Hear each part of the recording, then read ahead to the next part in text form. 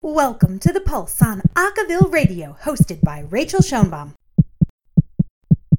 Welcome. This is Rachel, and we are sitting down today with On the Vox, who are going to be in Boss this weekend. And I just want to say welcome to On the Vox. How are you all? Good. Thank you so much for having us. I would love to start off asking about sort of how the group got started. Yeah, so our group actually first got started in 2014. That was when the founder first started On the Vox as like a pop group on campus, because Berklee College of Music obviously has like a lot of jazz groups and things like that. So it was really founded on the ideal that we wanted to do like upbeat, fun pop songs. And we've really kind of kept that mission going. So we have every year really just tried to keep up our energy. We focus a lot on being a family-based kind of group. So we take competition very, very seriously, but at the same time, it's all kind of about that underlying feeling of family. Awesome. So that's kind of how we've gotten started. And even, especially in the last couple years, we've really been ramping it up with competitions and putting more and more out recording-wise and video-wise. So yeah, just trying to keep up with what everybody's expectations are, as well as like our own desire to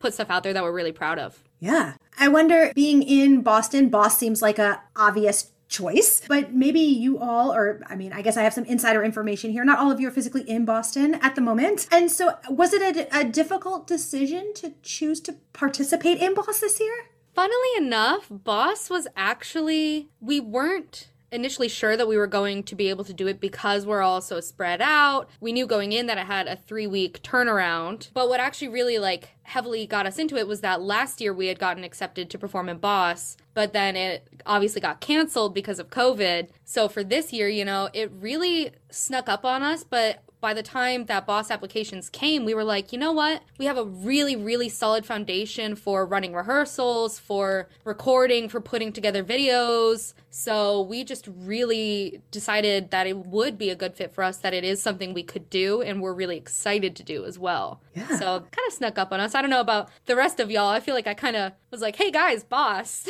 I don't know if you want to get to the pandemic yet, but obviously that was a big thing on our minds, was that we wouldn't be able to record together. Berklee, normally we would record on campus somewhere or something like that. That was all shut down. There was no singing. So, I mean, once we talked about how we would do remote recording for videos and audio, a couple of us had some experience with it. So once we knew that that was something that we could do, then it was just about, you know, do we want to commit to this 3-week turnaround while taking classes and all that? Yeah, I wonder, you alluded to the fact that you had these opportunities to sort of prepare, right? To have skills sort of in your back pocket in terms of how to run a rehearsal, how to record, how to do these things separate. And I wonder, you know, if you could talk a little bit about some of the things that you learned about how to do that. Yeah, sure. I'll speak on that. So I'm the musical director, so I run rehearsals, and I ran 2 a cappella groups in high school. And so going into this role, I was like, great, I'm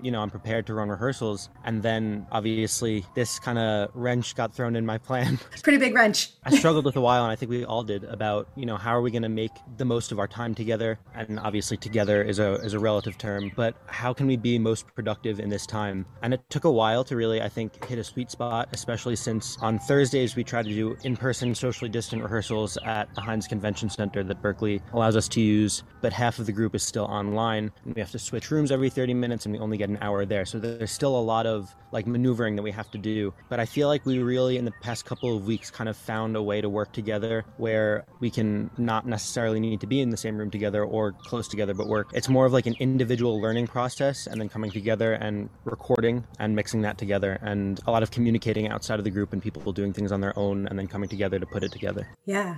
I want to get to your set, but before that, I'm curious about some of the things that you've done in order to accommodate the social distancing and the skills that you've learned. Are there things that you have learned or have implemented that you think you might want to keep, regardless of whether or not you need to actually physically be distanced? I wonder if there's benefits. Hi, I'm Lauren. I'm the vice president. I definitely think, even though this pandemic has made it very challenging for our group to work together and everything and try to grow, I definitely think it makes, ironically, it was kind of for the better, because it really forced us to like make a plan, stick to a plan. We only have an hour to work with, and we only have half the group. And so it really makes you have to like time manage really well. So I definitely think that's going to stick with us in the long run. And like, it's also been interesting because Nikki is the president, but she's not in Boston right now. So like me and Matt, who are like the younger ones who haven't been in the group as much, have really had to like step up to run the in-person rehearsals. And that's been really good to try to learn. So yeah, definitely keeping that in mind. Yeah. Yeah. And I was going to say that having done what I did in high school, that was more like teaching notes and like getting the basics down. And then, we'd spend like the last week before the concert kind of perfecting it.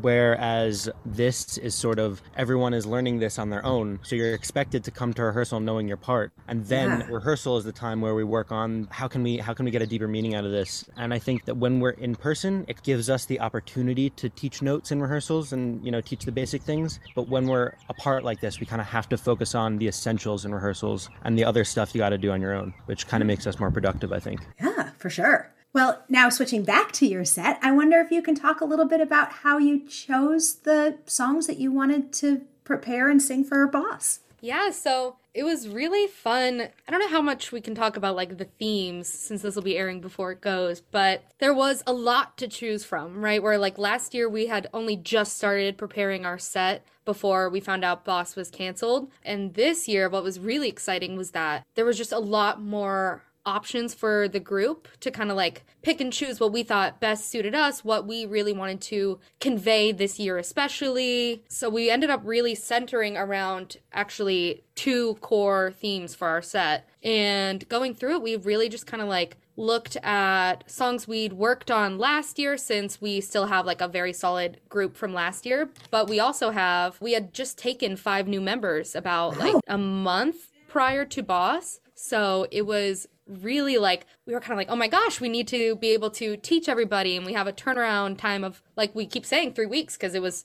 fast. Yeah. So with our set, we were kind of picking something that we thought we could bring even higher meaning to. So we actually went with our core arrangements from ICCA's last year. And we were really, really excited to apply kind of like a new lens to it, apply some new artistic vision in both the video, the audio is being mixed by different people. We're putting things together. We're re-recording everything, like we really built our set around, yes, what we're passionate about, but also I think we built it around our desire to really create like this artistic vision with it. And I remember like the day after we got accepted, I was like messaging furiously all the officials, and I was like, guys, we have to have a meeting. We need to plan a set. And everybody was like, yes, it's go time. Let's do this. It was a really great experience. And like something that made me feel very proud as the president of the group was that not like, I think, it's very important to model leadership. And something that was so great about the officials was that everybody just snapped into place. We were like, we've got to get rolling. And then that just spread such enthusiasm to the group. We're like, all of a sudden,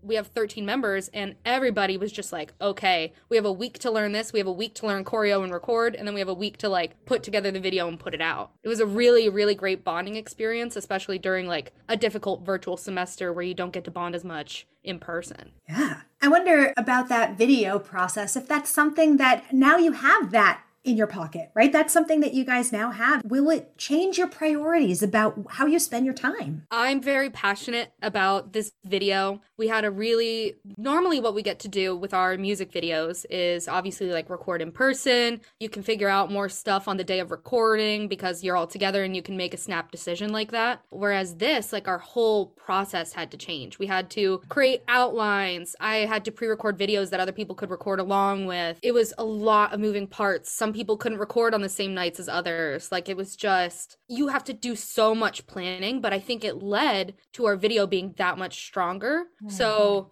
I would love to hear from Lauren and Matt, since I will be graduating this year. So I don't know how much, I think they're definitely planning on incorporating it, but I would love for you guys to jump in. Yeah, I mean, I think that was one of the issues, is that going into this whole virtual semester and year, we weren't equipped to handle it. I mean, some other groups are more used to filming videos and putting out music videos more regularly, but we don't really do that. We, in the past, have been more focused on like in-person competitions and stuff. And, every group has different priorities, but this was just something that we weren't used to. So I think that now that we have the skills and the know-how and we were able to turn it around in 3 weeks, I mean, it just shows us, like, look what we can do if we really put our minds to it. We can do both. We can do a competition and put recordings together. And I think it's a great skill for us to have in the future. Yeah, definitely. I also think somewhere that subconsciously everybody was really eager to do this. Even though it was scary when Nikki made that announcement, be like, hey guys, sorry this is last minute, but we're doing this. Like, we were all scared, but like subconsciously, like we all got it done because we were eager to work hard for something to have this happen. Yeah. So I think it was in the end really great for them. Well, I am so excited to see the end result of all your hard work, and I'm just so grateful you took some time to spend with us. Thank you so much. Awesome. As we say goodbye and good luck to On the Vox in their debut, I guess not debut, but in their showing at Boss, I will be hearing them do Dynasty. The solo on this is Shannon Spurl, the arranger is Maisie Bowl, and the VP is Frances McCarthy. Here is On the Vox with Dynasty. Thanks for listening to this week's The Pulse, only on Acaville Radio. Remember, Acaville Radio is your home for the best in acapella news, music, and video. Only at acaville.org.